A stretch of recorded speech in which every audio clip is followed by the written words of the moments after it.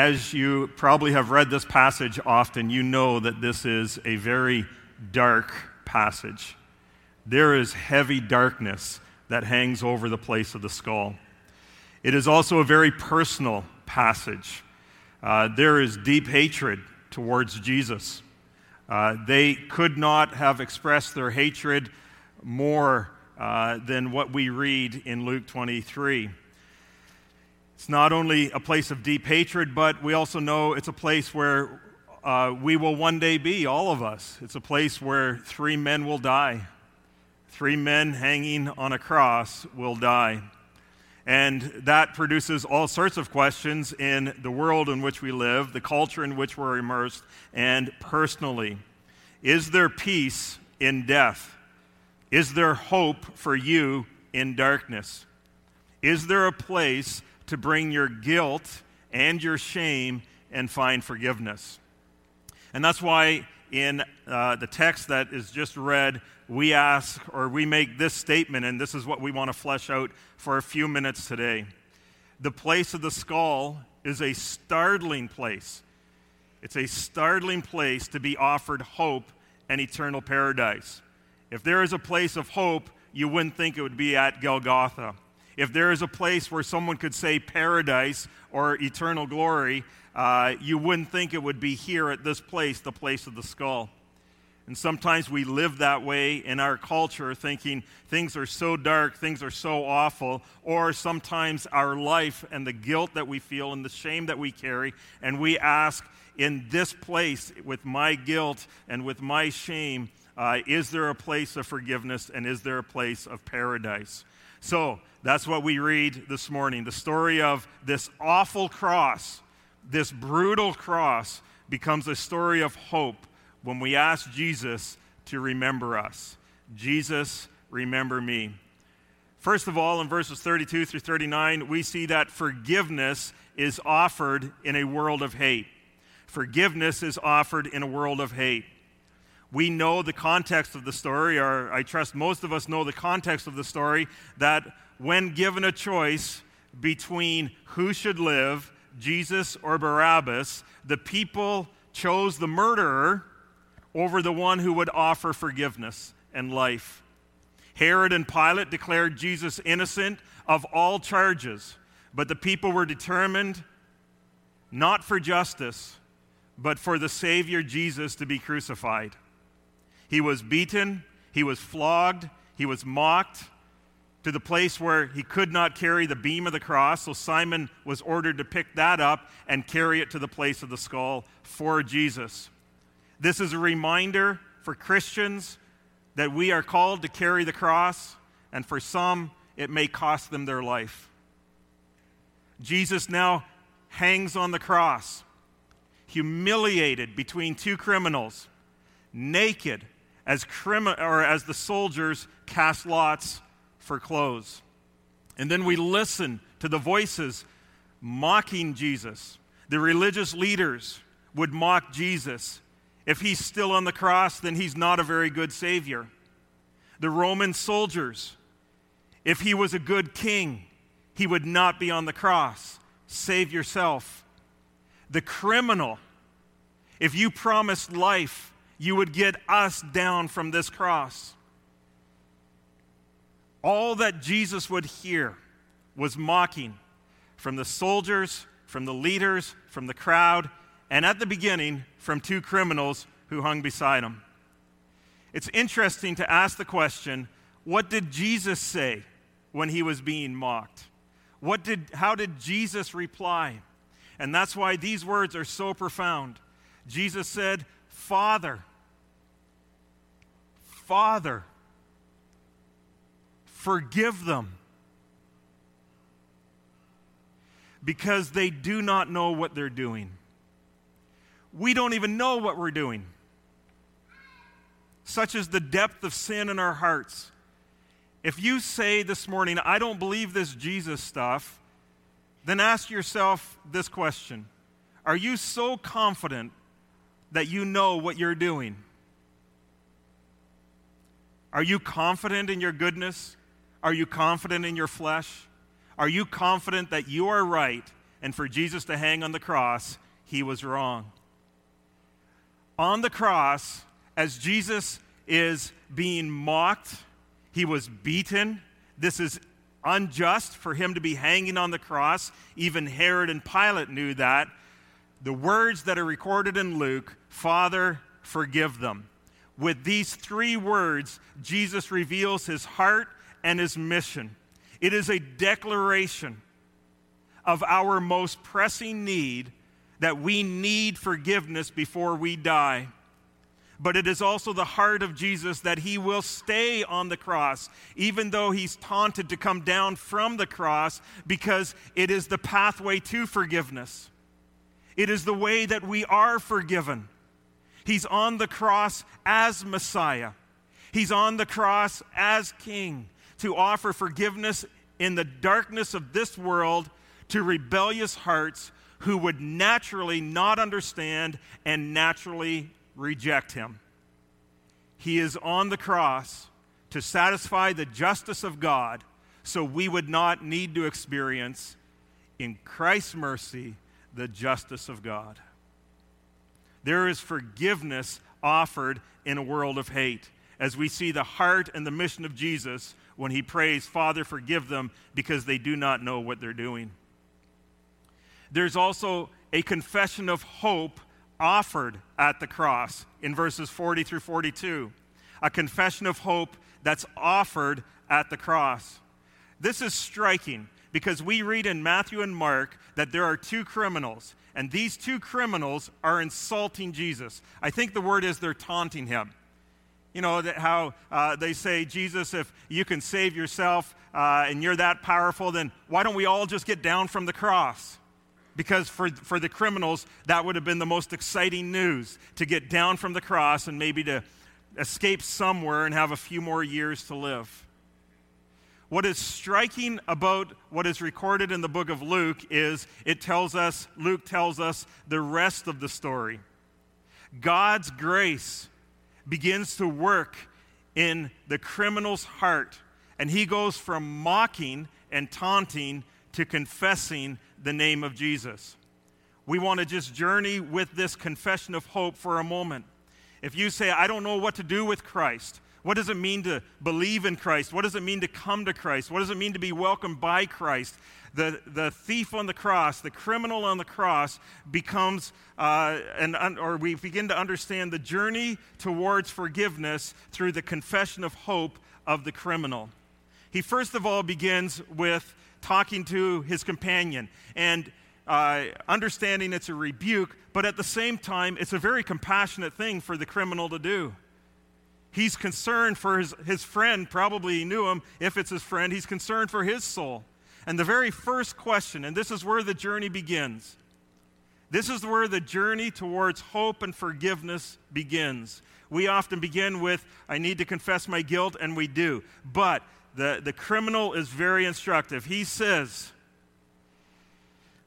in verse 39, "Then one of the criminals hanging there began to yell insults at him. 'Aren't you the Messiah? Save yourself and us.' And then verse 40, but the other answered, rebuking him, 'Don't you even fear God, since we are undergoing the same punishment?'" Don't you fear God? Where does the journey to forgiveness begin? Do you fear God? So that's not my God, but if God is holy, here's what the criminal said to the other criminal. "You are hanging on the cross.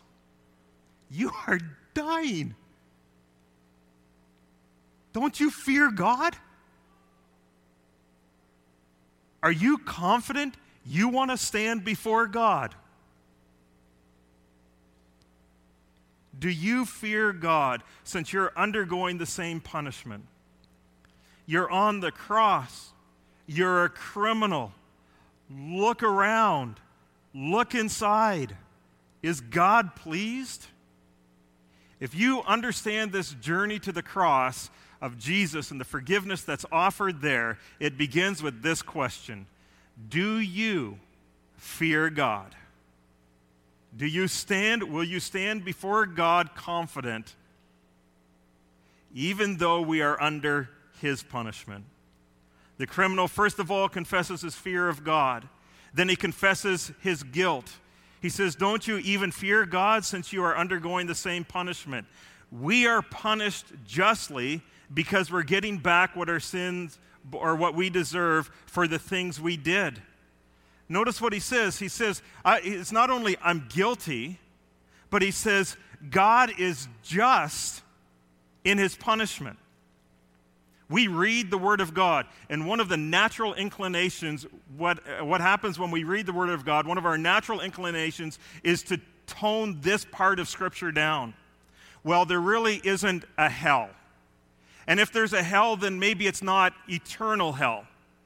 And even though it's spoken clearly by Jesus, we find it very, very difficult to say, God, that is what my sins deserve. Eternal separation from the living God. This is what the criminal says. The criminal says, we're punished justly.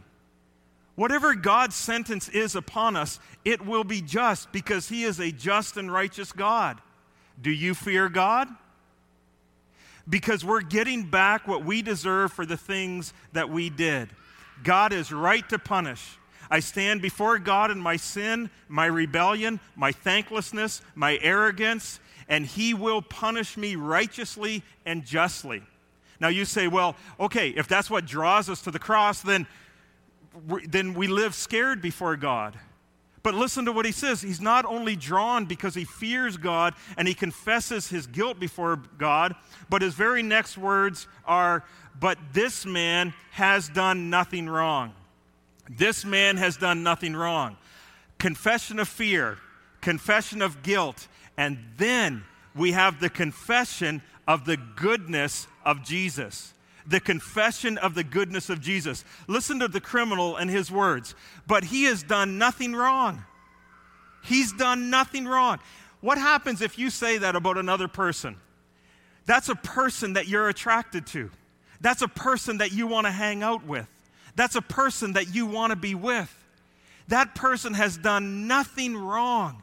So it's not just the fear of God with the guilt that is upon us, but it is also we are drawn to the person of Jesus. He's done nothing wrong.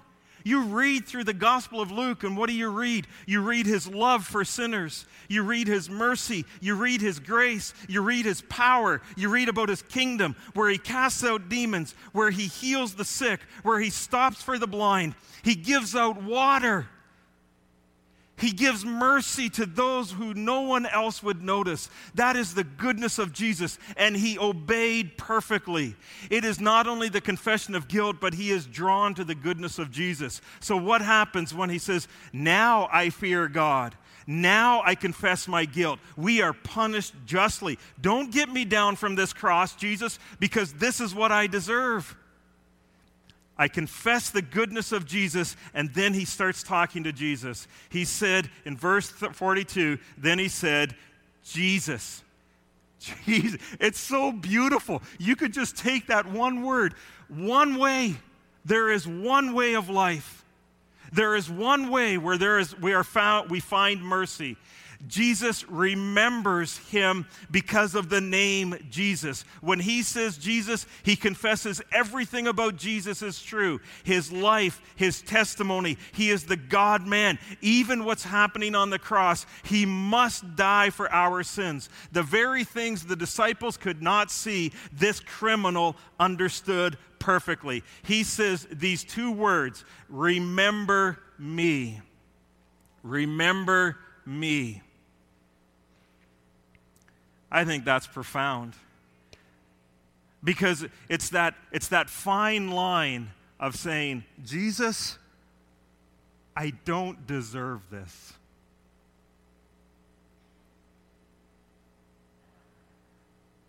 See, sometimes when we come to Jesus, we think we got to have it all together.